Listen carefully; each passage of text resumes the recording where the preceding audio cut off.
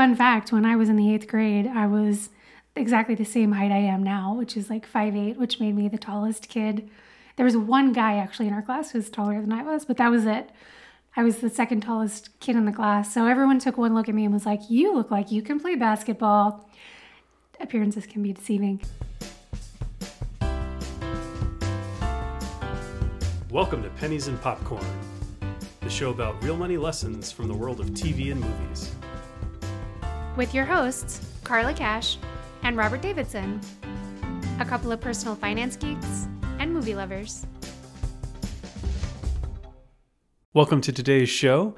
If you remember a few weeks ago, we did an episode of a movie with Rosie Perez that I just really didn't love, and I felt like Turnabout was fair play. So today's episode will focus on another Rosie Perez movie, this time that Carla's not a huge fan of, White Men Can't Jump. Yeah, I wish that I liked sports movies more, but I don't like sports in general. I think they're super boring, and this is a very sports-heavy movie. Although there's lots of fun money stuff going on. There's lots of stuff outside the sports world. If you watch the trailer for this film, you know, the movie title White Men Can't Jump, it implies there's probably some race evolution themes in the movie. The tagline, I think, in the trailer said, "It's not about black, it's not about white, it's about green." Yeah. So the movie producers, you know, they knew when they were putting this out 30 years ago, and that's part of the reason for doing this too. It's got a little bit of resurgence right now. I think ESPN did a recent presentation about the movie since it was hitting its 30-year anniversary for, you know, debuting in theaters. But when they put this together, surely they knew that it would make a great Pennies and Popcorn several decades later, because it's a movie about money with a whole lot of other themes below the surface.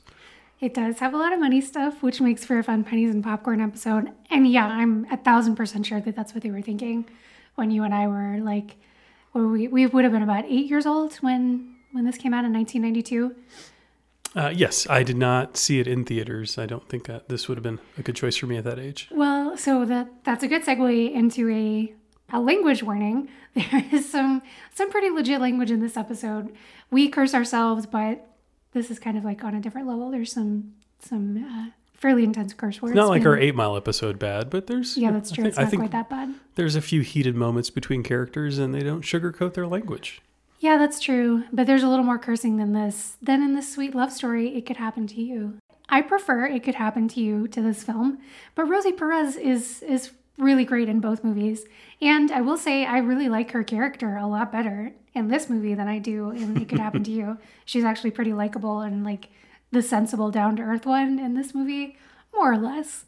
Well, I like the movie because of Wesley Snipes and Woody Harrelson. I thought they both did a great job.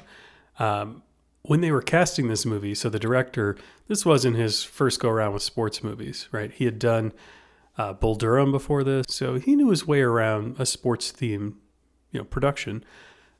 His tryout process included testing the different actors against reasonable athletes to see how they would perform because they needed to look realistic.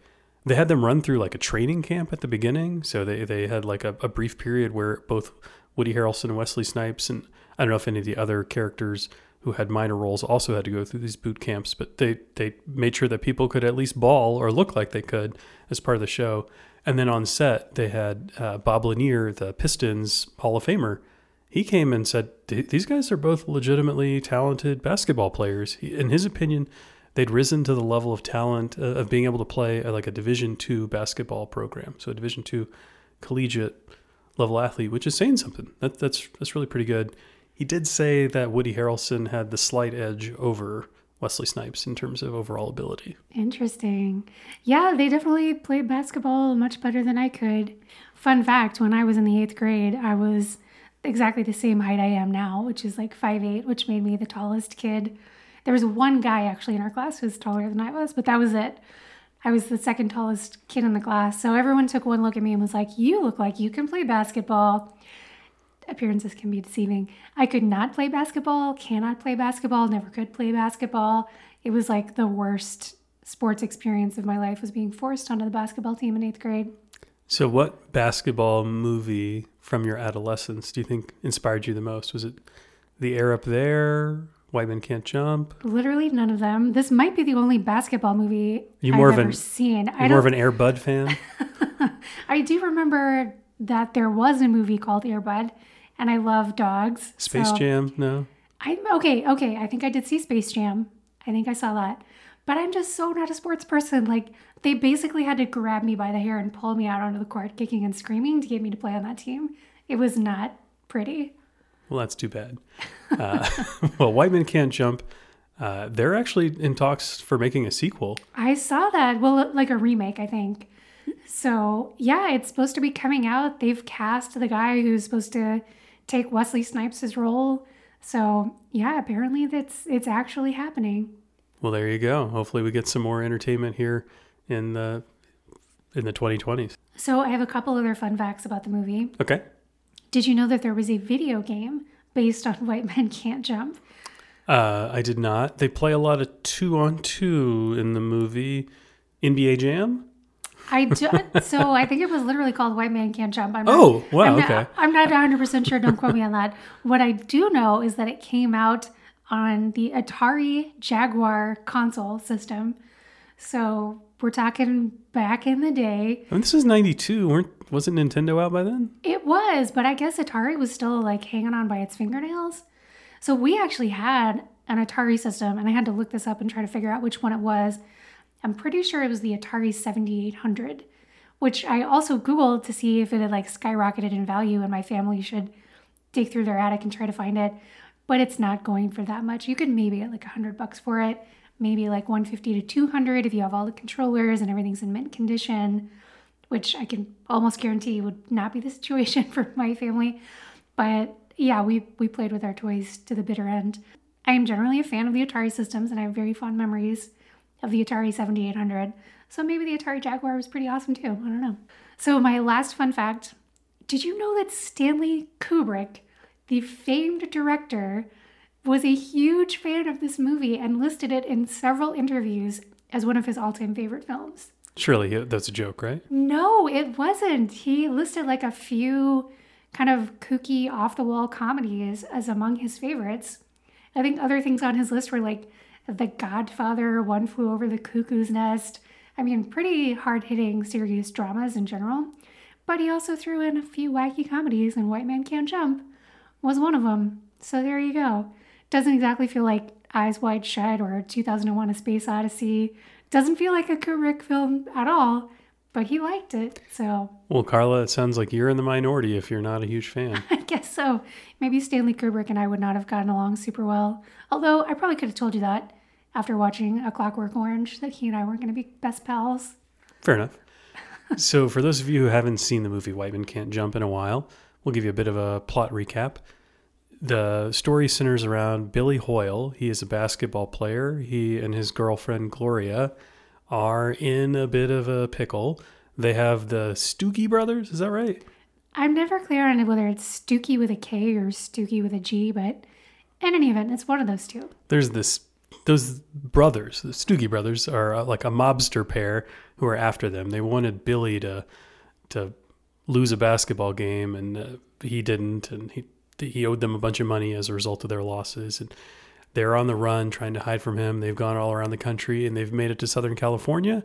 So he's a pretty talented basketball player, and he goes around the country hustling. He tries to get on the basketball courts and make some money off of that. When he's in Southern California, he runs into Wesley Snipes' character, Sidney. Sidney's playing with a bunch of his buddies, and he is quite the talker. He's a very confident ball player and a pretty skilled one as well. And of course, they have a little bit of a showdown, and Woody Harrelson, Billy, upstages him and takes a little bit of his money. They decide to team up together and go hustle some other folks in an effort to make some money on their own. And the story just kind of follows from there. There's just a lot of trials and tribulations with Woody Harrelson and Wesley Snipes trying to succeed on the court and in life. Yeah, and the story also focuses quite a bit on the relationship between Billy and his girlfriend Gloria, played by Rosie Perez.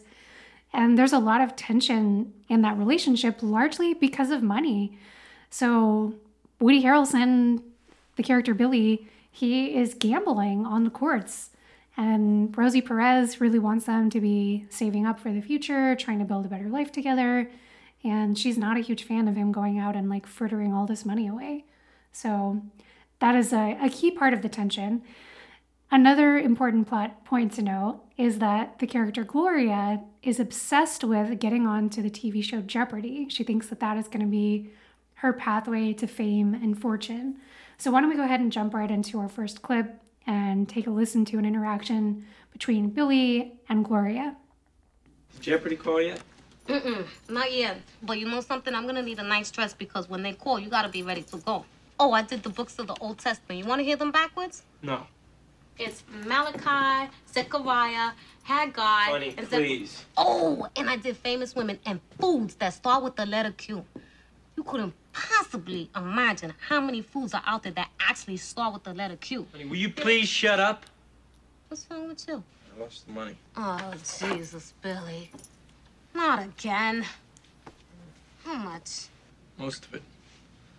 Roughly all of it. Billy, you lost all our fucking money? Shit, Billy. Jesus, man. $1,700. Billy. We were on our way to 8,000. So, yeah, Gloria is studying to be on Jeopardy here, and it's pretty funny, her rattling off the new trivia that she's learned. I think this is actually a reasonable thing for her to be doing if she really wants to be on Jeopardy. Fun fact, so we intend for this episode to air on Wednesday, April the 27th with us. On that same day, a friend of mine from high school, Ben Shaw, will be on Jeopardy. He's got a tough road ahead of him. Going into Monday's episode this week, there's a 14-time champion that if she wins on Monday and Tuesday, he'll have to face on Wednesday. So I don't know what his chances are there. Hopefully she stumbles against a lesser opponent and he has a more clean pathway. Ben, we're rooting for you. Yeah, we're really, really excited to watch the episode. I don't know him super well, but we went to his wedding in California a number of years ago, and I'm really, really excited to see someone we know on Jeopardy. He's a super smart guy, so I hope he can take down the current champ and have a nice fun run on Jeopardy. I don't know that he's been studying an almanac or all these random books that... How many foods that start with the letter Q do you think he can name? Ooh. I mean, that's clearly your pathway to winning Jeopardy, right? So it's funny, right? Because, spoiler alert here for the rest of the episode, she does get on Jeopardy, and there is a category, foods with the letter Q, that comes up, which is just hilarious. Books of the Old Testament is also a category for her. Yeah, so it sets her up very well for victory. But what's also funny is I think in 1997, there was an actual Jeopardy category, foods with the letter Q. I don't know if they did that just as a play on what they did, because Alex Trebek had a guest starring spot on White Men Can't Jump. He was really there. It wasn't like a fake Jeopardy sort of setup. So, no, anyway. It was the real deal. Yeah. So Ben Shaw is a really smart guy. Is that all it takes to be good at Jeopardy, or what else do you need to be successful? Well, I'd say there's a few skills you have to have in order to be a talented Jeopardy contestant. The first, the baseline skill is you have to be really knowledgeable at trivia. That's important, but everybody who goes on the show is pretty good at trivia, right? That's just enough to get you on the show. That's not enough to make you successful. When you're on the show, it's really all about buzzer and game management. So a lot of times you might think that the right strategy is as soon as you know an answer to start buzzing in and clicking the buzzer on the show. That's not how it actually works. You're locked out when you press the buzzer if you try to put it in before the light is changed saying that the host is done reading the question. There's a lot of timing involved, and at some point they unlock it and all the contestants are able to buzz in then. And so being really skilled at reading how the person who's managing the buzzers is interpreting the finish line of the question when the host is done reading it is actually just as crucial a skill as having the trivia knowledge. The other thing you have to do is know when you know the answer before you actually know the answer. I listened to a really interesting podcast with Ken Jennings. It was a People I Mostly Admire podcast with part of the Freakonomics family. And Ken was on it, and he talked about how a lot of times you just have to know that you know the answer, even if you haven't currently recalled it, because it's a race to get in as soon as it's open, which is crazy, right? You just have to know yourself and your skills and strengths well enough to know, can I deduce this answer while I'm starting to say, who is Johnny Carson? I don't know. So there's the buzzer management, and there's also the game management, right? Your goal. So Ben, if you're listening to this, it's too late because you've already recorded your episodes, I'm sure. But you got to be aggressive on those daily doubles if you're going after a really talented champion, right? There's a lot of different information that's out there, and the game can be kind of random. Final Jeopardy really determines the victor. Whoever's in the lead has a great chance of keeping it, but not everybody knows the same stuff, and you may miss a more difficult question there when you have the opportunity to bet a whole lot more in the daily doubles. That's how James Holzhauer, the very successful Jeopardy guy who was a professional gambler, made so much money on the show. He really took advantage of the daily doubles, knowing that his trivia skills were strong, and that by leveraging his money and his advantage early in the game, he could turn that into a runaway victory virtually every time and set himself up for a really strong payday at the end. So betting correctly, both in Final Jeopardy and any daily doubles you have the chance to, is important. And then there's other strategies that people employ, trying to keep other contestants off their game. If you think back to the Jeopardy that people would have played from our childhood, it would have been you start at the cheapest level question and you just kind of make your way down a category. Unless you're really stumbling, maybe you switch over to a new category. But that was the way that seemingly everybody played for a long time. I believe they encourage you to play that way because it's easier for the viewers at home, but it's not ideal for the players, right? There are times where they want to hunt for daily doubles at certain points of the game. You want to keep your opponent off their toes. You want to, if you know where you're going, you can get in the right headspace for the question that they're going to be asking, instead of giving your opponents the same open window for, every question is going to follow the same sort of theme all in a row. It depends on who you are and your style. You can bounce around. So there you go. How to succeed at Jeopardy 101. But you really fundamentally have to know a whole bunch of stuff. You should play a bunch of trivia games. You should watch Jeopardy. You should be in a bunch of like quiz bowl things. Our friend Ben, he was a big part of taking our high school's science bowl team to nationals when we were seniors. So there you go. He's a long history of being involved in trivia type competitions. But I think you should flex those muscles pretty regularly if you want to be good at Jeopardy. And I think it takes a lot of learning. What she's doing, what Gloria's doing, reading about stuff that she doesn't know about, is kind of important. There are topics, if you know you have blind spots, right? You know what Jeopardy is going to ask about in general. If you watch the show pretty regularly, you know the different topics and which ones you don't know much about. So if I were going to go on the show, I would know that my skills in opera are like a 0. Shakespeare's pretty limited. My exposure to art and artists is not good enough to really thrive. And I would need to I need to bone up on that sort of thing. So what you're telling me is you're totally uncultured. Is that what I'm hearing? Hopefully it's just a show of sports categories. So that is the area where I would fail miserably. Like, unless they asked me, what sport did Joe Montana play? I would not do well in Jeopardy sports. So yeah, it's definitely a lot about knowing your strengths and weaknesses and where you need to shore up those weaknesses for sure. So what about the clothing that she's talking about? Does she need to go out and buy some really expensive dress to appear in Jeopardy? No, that's ridiculous. What she does need is multiple sets of clothing. So when you go on the show, they record Jeopardy 5 episodes a day, right? They record a week of Jeopardy in a day. And typically they'll record a couple of weeks in a week. So it'll be like 2 weeks worth of episodes that they'll record in studio within a week. So if you're invited to be on the show, you have to bring changes of clothing with you, because if you're the champion, you get to appear on the next day's show and you need to have a clean change of clothes to bring with you. Yeah, like 30, 45 minutes later. Yeah, there's no time for you to go on a shopping spree and go pick up another dress. But the other thing is, it doesn't need to be fancy at all. Like, nobody cares. Well, I mean, I sympathize. I would not want to go on Jeopardy as a contestant without wearing something that I felt really good in and that I knew looked good. I wouldn't want to show up in like a ratty old t-shirt or something that just didn't fit well. So I sympathize with her wanting to look nice. You should look nice, but there's also going to be a makeup artist who's going to help you look your best. And ultimately, you just need something that fits reasonably well and looks okay. It doesn't need to be some fancy dress. You don't need to look like you're going to the prom or something. No, that's clearly true. In fact, if you showed up looking like you were going to the prom, the internet would probably rip you to shreds. But yeah, you just want to look like a, nice, presentable, clean, scrubbed person. So she definitely doesn't need to go out and spend a bunch of money on some designer dress. I think that's not a good use of their resources, especially given how much they are struggling with their finances and the fact that she doesn't even know she's going to be on the show yet. So going out and spending a lot of money in the hopes that she'll eventually be on the show is completely nuts. That's a very bad use of their resources. So, yeah, Jeopardy, that's what she's aspiring to be. But Billy, he's a basketball hustler, and he lost $1,700 in a game that he and Sydney got together in. So how do they get here?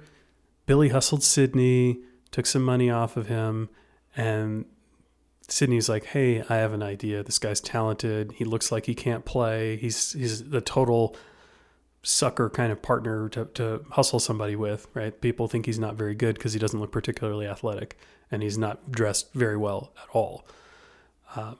So they partner up and they have this scheme where Woody Harrelson, Billy shows up on the court and Wesley Snipes is getting into it with somebody and he suggests they play a game for money. And he says, I'll play with anybody here. You pick my teammate. I don't care. Anybody here. You, the worst person here. You pick them. I'll play with them. And of course, the scheme is that Woody Harrelson, Billy Hoyle, it looks like he's the worst player out there. He's there with a ball. He looks like he's ready to play, but that he's going to be terrible. And so, of course, the opponent is going to pick Billy to be Sydney's partner. They do this successfully once and they win. The $1,700 loss is a second time when they go to another court. They kind of take those winnings and play again, except this time Sydney double crosses Billy and in fact sets up a game where he's playing for, I think he's betting like $1,700 of his money for versus like $1,150 or like it's less. It's not like an even number. Like I don't know why anybody would go take that bet with an unknown partner. That's ridiculous. But nevertheless, he gets double crossed and the money's taken. What I want to talk about is two things. One, does this scheme work? And two, the ethics of this double cross and this like hustling the hustler kind of thing. Because the scheme, pick this random dude and expect it to be Woody Harrelson every time. Like, surely there could be somebody worse there. Like, yeah. Well, in fact, in a couple of the scenes that we see, there are some guys standing around the court who look like they're very out of shape, or like guys who are super, super scrawny and uncoordinated looking. And somehow they're always picking Woody Harrelson every single time. I mean, I get that he's white and the title of the movie is White Men Can't Jump. So they look at the white guy and think he's not going to be able to play super well. But like, come on. Woody Harrelson looks like a fairly athletic dude. And you set him next to, this lineup of other characters that we see on some of these courts. And it does not seem believable to me that they're picking Woody Harrelson reliably every time. Yeah, Woody is fronting the money is what it seems like in these schemes. And he could totally just lose all of his money if Wesley Snipes isn't paired with him. Yeah. There's like the chubby guy who holds the money in one of these, and he's just so excited to be holding that much money. He totally could have been picked as Sydney's partner, and they definitely, he lost anyway that time. He was throwing the game. But, it seems like a crazy scheme to me, totally unlikely to work. Yeah. But There's always a lot of risk anytime you're hustling somebody else, right? There's risk to your personal safety that the person you're hustling is going to figure out what's going on and get really mad at you and beat you up. There's a lot of risk involved in hustling, but it does seem like they're taking it to an extra unnecessarily risky place by adding this element of like, you pick the dude. All right, let's talk about the ethics. So, there's nothing really ethical about hustling, period, right? You're taking some steps that indicate that you are a beginner, that you're really bad, that you just are not going to be a very good opponent to this person. And then, oops, turns out I've played this game every day of my life and I'm actually really awesome at it and I'm going to completely kick your ass at it. What's ethical about that? Like, you should, if you want to engage in a contest with somebody, you should show up and say, like, this is who I am. I'm not making any representations about how good I am or I am not, but let's play the game. Like, why the deceit? I get it. Of course, the deceit is there because you want to make money, but there's nothing ethical about it. It's dishonest. You are playing your opponent's greed against them. Aren't both of you being a little bit dishonest? No, I don't think your opponent is being dishonest. Aren't they trying to take advantage of your amateur status, your inability to play? Well, not unless they're representing themselves to be amateurs as well. No, I don't think so. Well, so your opponent, when you're hustling them, like they were trying to do, they were excited to pair Wesley Snipes with somebody absolutely terrible. Yeah, but he invited that. That's true. Yeah. Unless you are someone who is like so honorable that you flat out refuse to play anyone for money who's not at your level, like, That's kind of a crazy thing. First of all, how would you know that for sure? Unless you're talking about something like chess, where you have very specific rankings and you can tell how good somebody is or is not. Like on a basketball court, there's no way of knowing how good somebody will or won't be. I mean, look at me. They put me on the basketball team because they thought I was going to be good just because I was tall. And you couldn't even dunk. I couldn't do anything. I couldn't dribble. Like I could barely hold the thing. You could turn the ball over. Well, that's true. That's true. I was good at that. Yeah. Well, except for the fact that I didn't get to play at all. So I'm not sure that ever happened. All right. So let's move past the ethics of basic hustling and let's go to this double cross here. That's like a whole nother level of wrong, right? Yeah, no, I think that's completely terrible what Wesley Snipes did. I mean, I'm sure he justified it in his head that, Woody Harrelson hustled me first. Now I'm just going to hustle him back. But it seems like a completely different scenario. First of all, it's all Billy's money at stake in this hustle where he double crosses him. So he's basically just flat out robbing him. He's completely throwing the game. I mean, I think throwing a game is far worse than pretending to be worse than you are and then letting your true flag fly. Yeah, I agree. All right, so let's progress forward a little bit in the movie. So Billy and Sydney, they have this big falling out over the fact that they lost this game, they lost this money, the $1,700 were gone, and Gloria figures it out that, hang on a minute, you've been double-crossed. They go back to Sydney's place, discover that he's there with the people who just beat him, and like, there's clearly some shenanigans going on. So the wives get together, the wives and girlfriends, Gloria and Sydney's wife, and they decide that the two of them can play very effectively together, and there's this big tournament coming up. There's a 2-on-2 tournament with a $5,000 purse. It's being sponsored by some company, and they decide that the right thing to do is for these two guys to get it together and play as teammates in this because they can likely win. And so reluctantly, they get together, they play, and they pull it off. Congrats, they win the money. And of course, Wesley Snipes is needling Woody Harrelson about the way that he plays the whole time because Wesley Snipes is a talker. That's his character. He's a trash talker, and he's giving him a hard time about the fact that he never dunks the ball because he simply can't. And this really gets under Woody's skin, and he makes some pretty dumb decisions based on it. Look, I bet my half of the $5,000 against your half of the $5,000 that I could stuff it. Wait, hold on. Look, Billy, you just won it. Let me give you some words of advice. Take some of that money and go and buy your girl a real pretty dress, okay? Just in case she gets on that damn game show. I mean, you're either stupid or you're dangerous, man. And you can't be stupid because stupid people know they can't push my buttons and piss me off.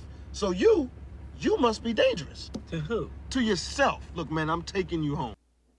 So I think Wesley Snipes is trying to be a really good friend here, right? They've mended their fences. They, got together and overcame the fact that they have each hustled each other, and they went and they won this huge sum of money, $5,000 together. So now Woody Harrelson is just being such a dope, and he wants to go immediately gamble that money that they just won, which we know they really need because they've got these Stookie brothers chasing them down. Yeah, you're right. Wesley, Sydney, he's trying to be a good friend, although ultimately he allows him to do the bet. He goes for it. Fun story. So in the filming of the movie, right, the final scene of the movie, the final basketball scene, has Woody Harrelson taking an alley-oop and bringing it home, slamming it down. And Woody Harrelson is trying to get in shape to do this on set, to really do it on a standard 10-foot goal. And in a movie like this, no surprise, the characters, the actors, they were betting on random things on the set because they're playing basketball all the time and trying to do all these athletic feats. And they're just betting who can do what and who's going to do it successfully and who won't. And so they need him to be able to dunk for this scene. And he'd been wearing these goofy shoes, these like strength training shoes. I'm pretty sure George Costanza wore something pretty similar to that on an episode of Seinfeld. Anyway, he'd been wearing these shoes, trying to build up his calf muscles, get in a position to where he could reliably go dunk the ball. And they went and they filmed a take, and he wasn't close. And he's like, guys, I could do it. I've done it before. I could do it. He's going to go back to his studio. He's like, Woody Harrelson is totally Billy Hoyle, like in the real world. And he goes back to his trailer. And the director, he goes and lowers the height of the goal down to 9.5 feet because Woody Harrelson just couldn't get up high enough. Without telling him? Without telling him. He's in his trailer. He doesn't know. There's bets with other people. I think Wesley Snipes doesn't know this happens, but the guy, maybe it's the guy who played Raymond, who is an actual basketball player in real life. He goes and they lower the goal down 6 inches. They redo the scene. And of course, Woody Harrelson is able to dunk at that level. I mean, he's not a terrible athlete, but getting up to 10 feet high is no joke with the ball in your hand. So, I mean, I don't think I could dunk on an 8-foot rim. So anyway, he successfully does it on the 9.5-foot rim, but I don't think he knew for a very long time afterwards that somebody had made it a little bit easier for him to get the shot in. Aw, poor guy. I mean, it's just 6 inches. That doesn't seem like a huge deal, but yeah, that's a tough card to get dealt to find out that they had to cheat for you. That's funny. Yeah. So in the show, though, bad news. Woody fails at the dunking, right? Yeah, he loses all $2,500 to his now, I guess, friend, Sydney. And yeah, he has to go back home to Gloria and be like, oops, I did it again. I mean, it's just crazy that he's gambling this much money away. It really reminds me of the marshmallow experiment that they did. Pretty sure it was at Stanford in 1972, where they did this experiment where they had kids sit down, put a marshmallow in front of them, and they told them, if you can wait like 5 or 10 minutes not to eat that marshmallow, we're going to leave you in the room all alone with the marshmallow. But if you can manage to not eat it, when we come back in the room, we'll give you a second marshmallow. So you get to eat 2 instead of just 1. And Woody Harrelson or Billy Hoyle would have eaten that marshmallow before they left the room. Yeah, he totally would have. He totally would have. I always think the marshmallow thing is kind of funny because there could be lots of good reasons to eat just 1 marshmallow instead of 2, right? If you don't want watching your sugar intake or whatever. But obviously the general idea is they're trying to find kids who have more willpower. And then they follow these kids for a really long time and they look at things like their SAT scores, their income later in life, their happiness later in life. I think they even looked at their BMIs, which is an interesting figure to look at. Although from everything that I have heard and read about BMIs recently, apparently they're pretty unreliable and kind of trash numbers that don't mean that much. But in any event, they looked at a bunch of statistics about these kids. And the original experiment was that, oh my gosh, it's amazing. These kids who have the willpower to wait for the second marshmallow tend to have way better outcomes in life. I do think the marshmallow experiment has since been a little bit debunked. They've tried to repeat it again and get similar results, and it hasn't been quite as impressive. And actually, I think they recently did a study where they figured out that it's more about the kids worrying what the teachers think of them than it is about wanting to wait for that second marshmallow.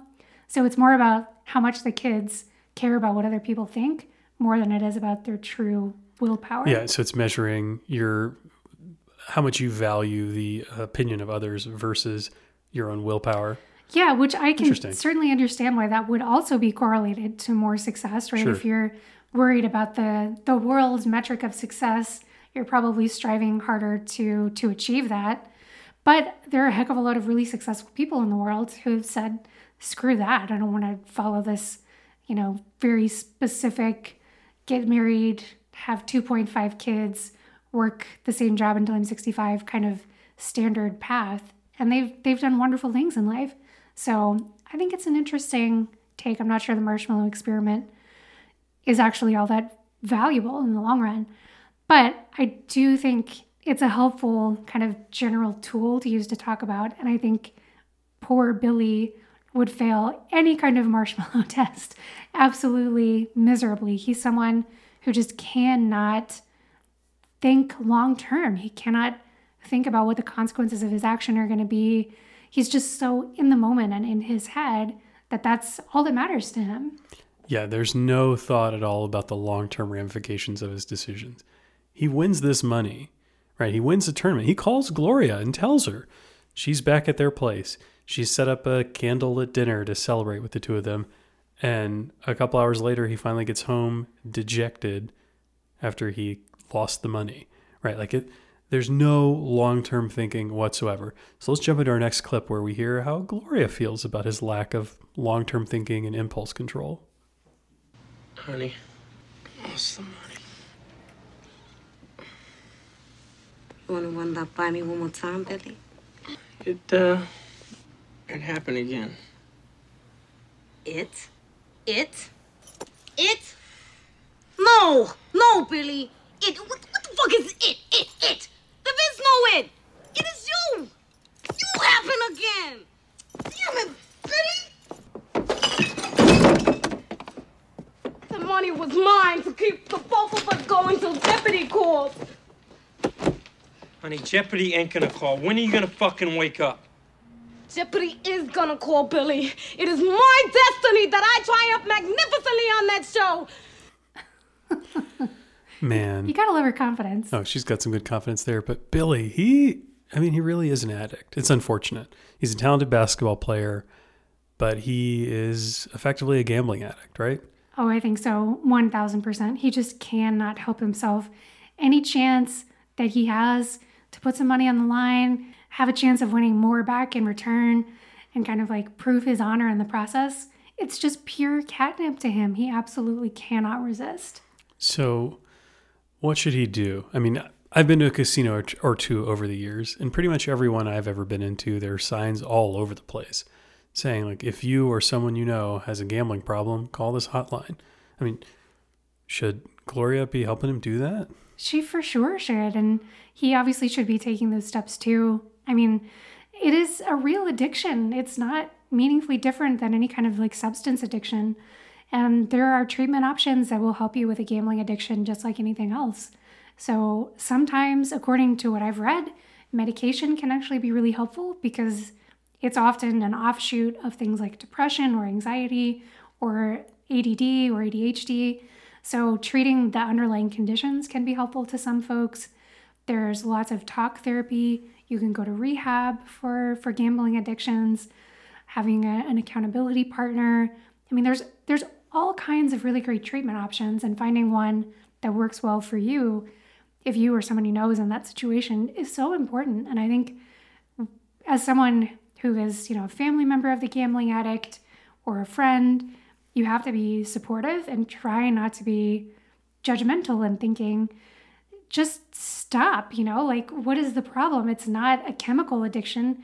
Just cut it out. Like that, I don't think that's the right way to think about it. I mean, there are actual strategies that you can employ besides just like a snap out of it kind of approach. Yeah, it's unfortunate. He is definitely an addict, and they don't do a whole lot in this movie to stop it. So Gloria is pissed. She wanted to take the share of the $2,500 that they won and live off of that until Jeopardy calls.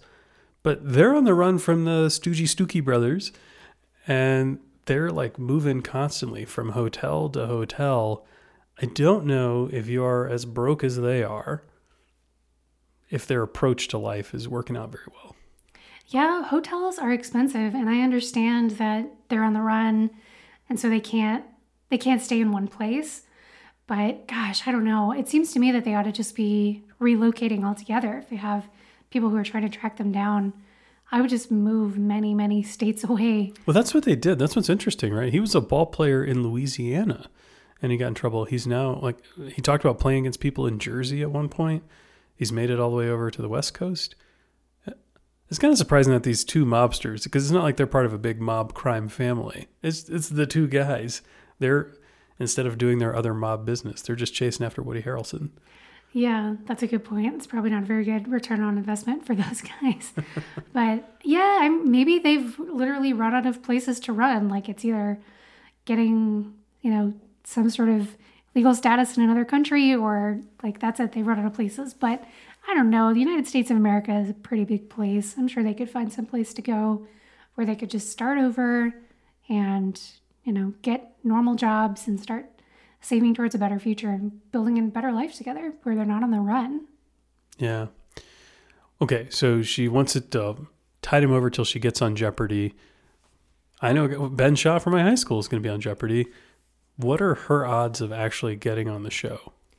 So it's her destiny to triumph on the show. To triumph magnificently. It's really hard to pin down an exact percentage of people who actually end up getting on the show. Jeopardy doesn't release a lot of figures about how many folks try out and how many get on. But I can tell you a little bit about the audition process. So To get on Jeopardy, you take a test. These days it's online. It's 50 questions.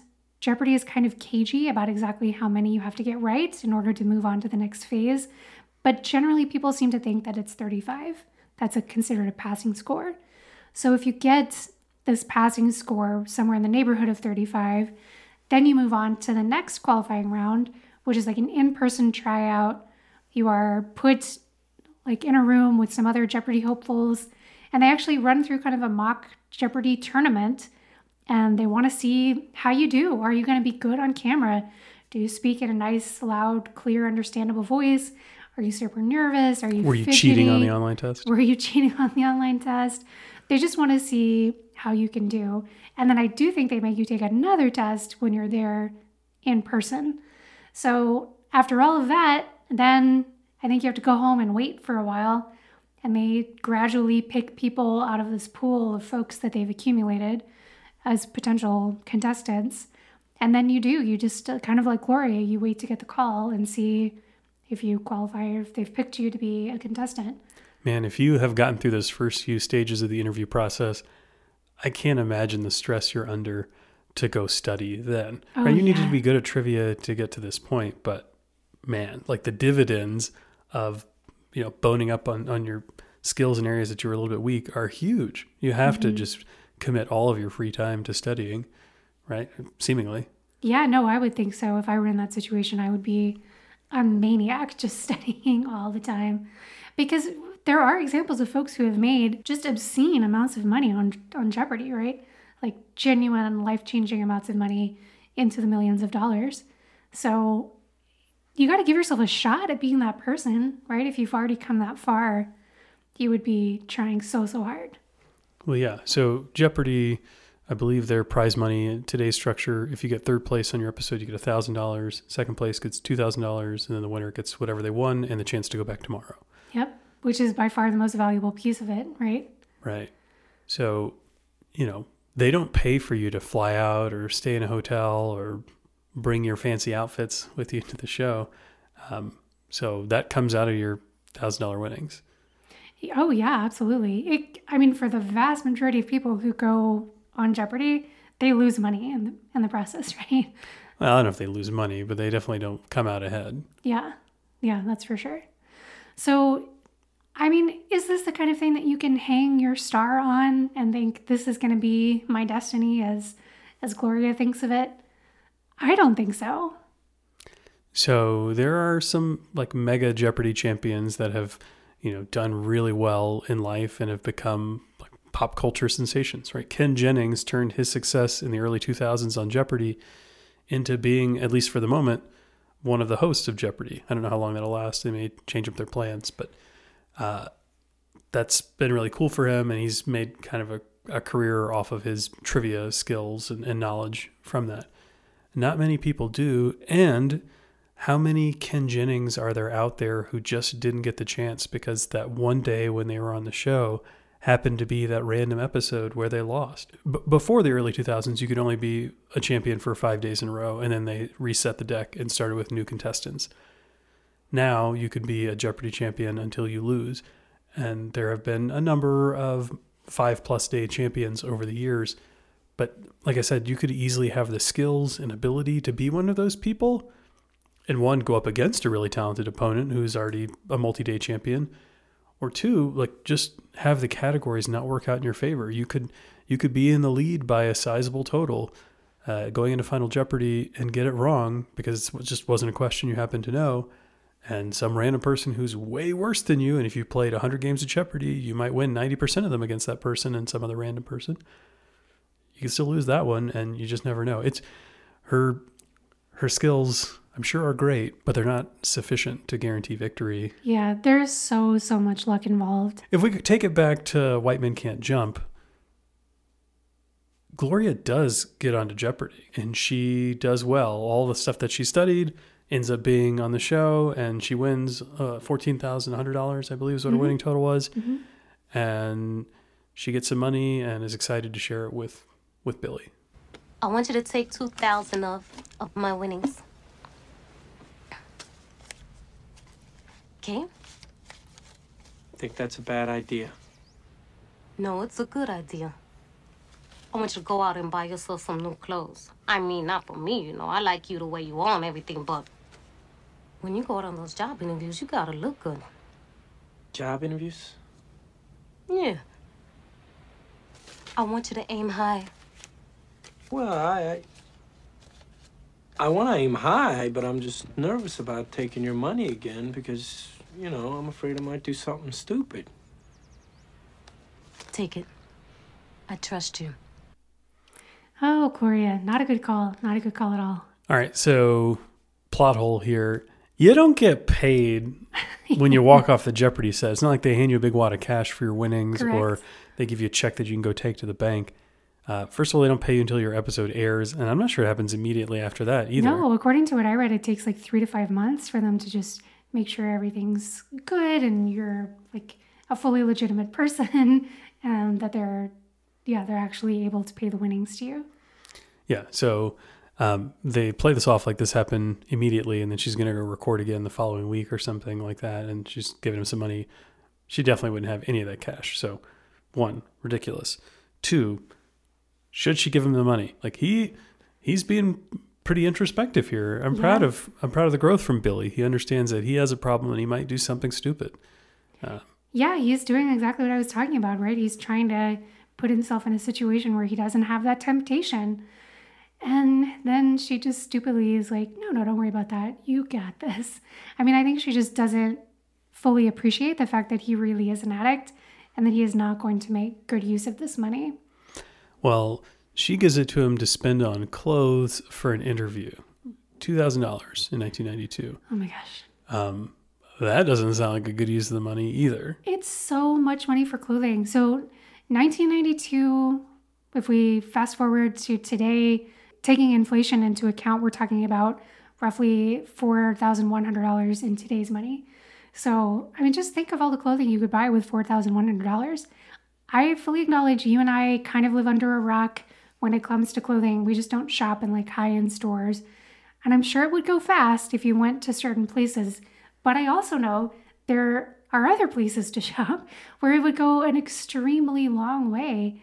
And it just seems like such an insane use of money to me to spend all of that just on clothes and think that this is somehow going to be like your golden ticket into some awesome high-paying job.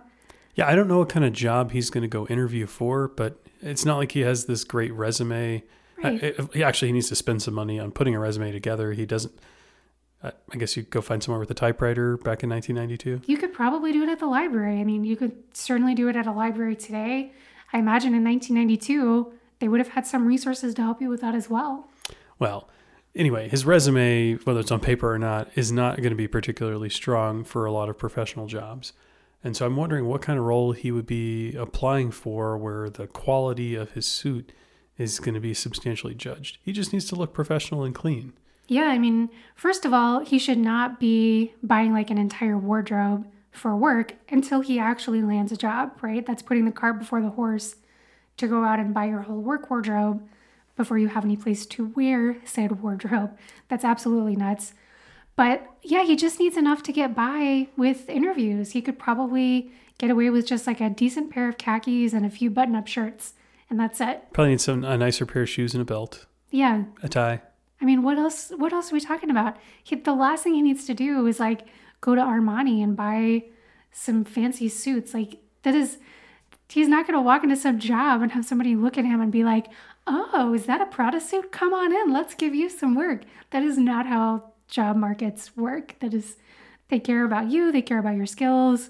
What you are wearing takes a major backseat to those things. As long as you look clean and presentable, nobody's going to focus too much on your clothing. So if she is going to give him $2,000 for their long-term future, what should he spend that money on?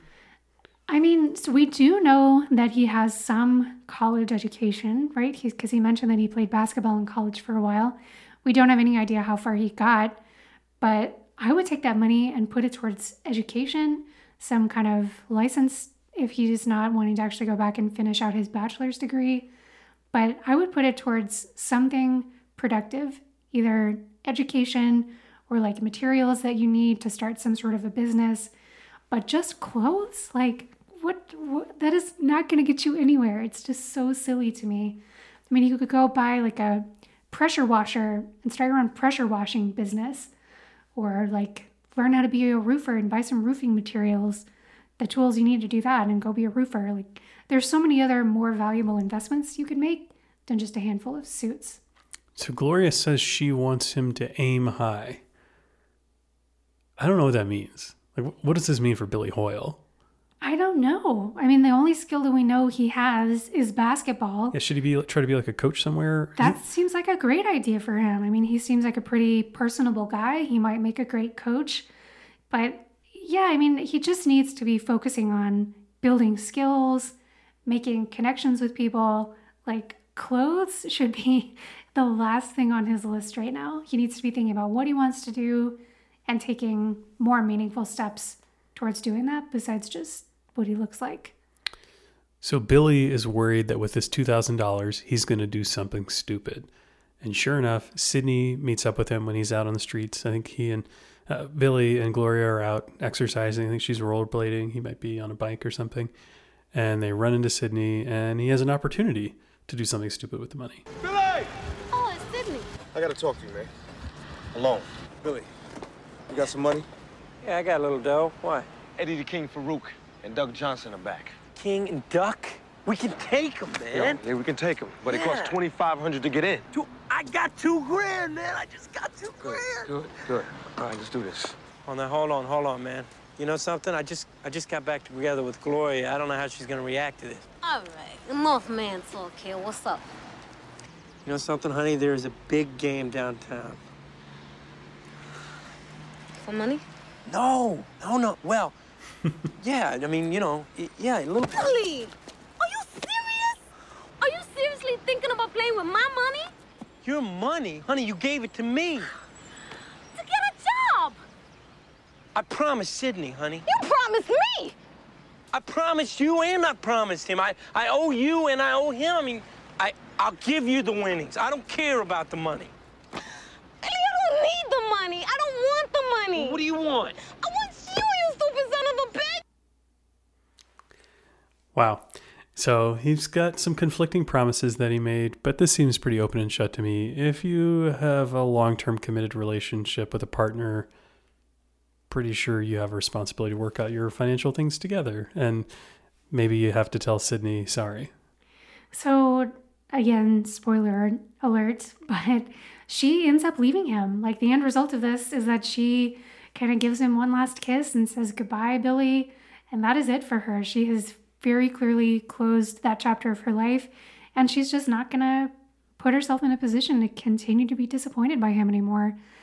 And I think that's a really good decision for her to make. He just seems like someone who is not going to grow the way that he just very recently promised her that he would. You know, they talked about him getting a job. They talked about turning their lives around. And he's just like, at the first mention of something different than that, at the first temptation of him going back to the world of gambling, he's like, oh, forget about everything we just talked about. And I think for her, it's just too much. You almost can't spoil this movie because you know where it's going to go from the beginning. But yeah, they just can't get on the same page about what they want for their long-term success, which is a pretty important component in a relationship. Yeah, I'm not sure that they're particularly good for one another. He obviously has his gambling addiction, and she's not really in a position to help him through that. I think I wouldn't say she encourages it, but she doesn't really discourage it. He said, I'm going to do something dumb with this money. Don't give it to me. And she said, no, I trust you, which is not about trust. It's really about helping him through his problem, which she just wasn't willing to do. So I'm not sure they're great for each other, but yeah, you got to be on the same page with your partner. You have an obligation to work together on that sort of stuff. And it's crazy to do literally anything else. That said, this game that they're going to play, No. I think they have a legitimate shot at beating them. And if your goal, if your strategy here is to go use your basketball skills to make money, you're going to have to put some money at risk. That's the way that these opportunities present themselves. At some point, it's a reasonable play. I think they're good enough. And of course, the movie shows that they were good enough. They win. It wasn't like this was some crazy long shot victory that they had. They were a talented opponent and thought it was a reasonable wager. I think for me, what this whole scenario calls into question is if you are someone who has a dream to make a living in a risky way like this, when do you make the decision to hang it up and say, okay, I've put enough into this. I'm not going to spend my money on continuing to pony up and give myself another shot at this. Because this applies to so many different arenas of life, right? So take Gloria. She wants to be an actress. And what she hopes to do with her Jeopardy winnings is basically buy herself enough time to be able to go on a lot of auditions and hopefully get an acting gig and then have that be her long-term career. I don't think there's anything wrong with that. I think it's great. And she's going to have enough money to cover her expenses for a while where she can afford to take that risk and go put herself out there. I think that's awesome. But at some point, her money is going to get really low if she's not having the luck that she wants. And it's the same thing for any other kind of endeavor, right? Let's say you want to be a great chess player and make a career out of playing chess or playing poker or any kind of sport, or as a musician or as a writer, anything that requires a significant element of luck and skill at an incredibly high level that it takes a long time to build.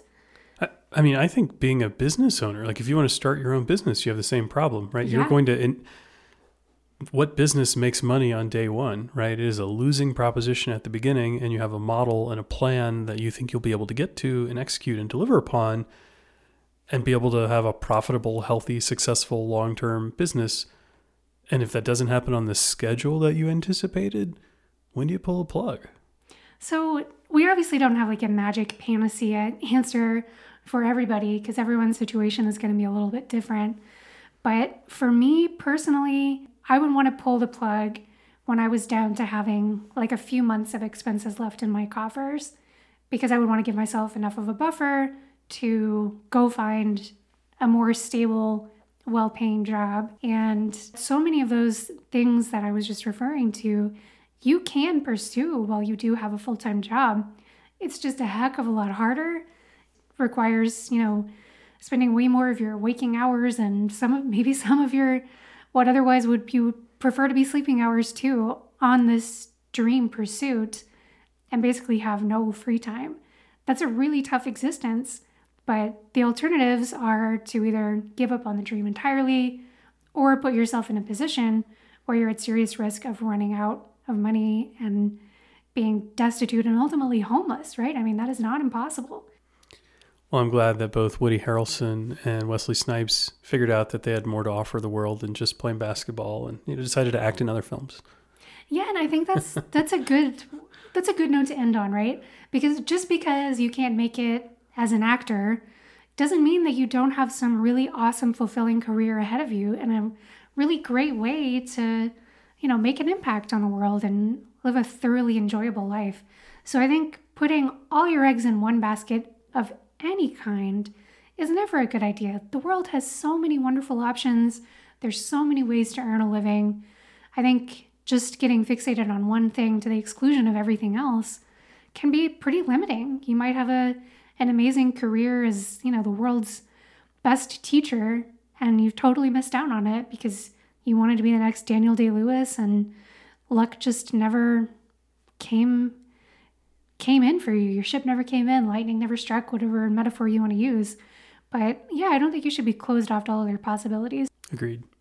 Well, thanks everyone for tuning in today. Stick with us in a few weeks. Maybe we'll find Rosie Perez episode number 3 to bring into the fold.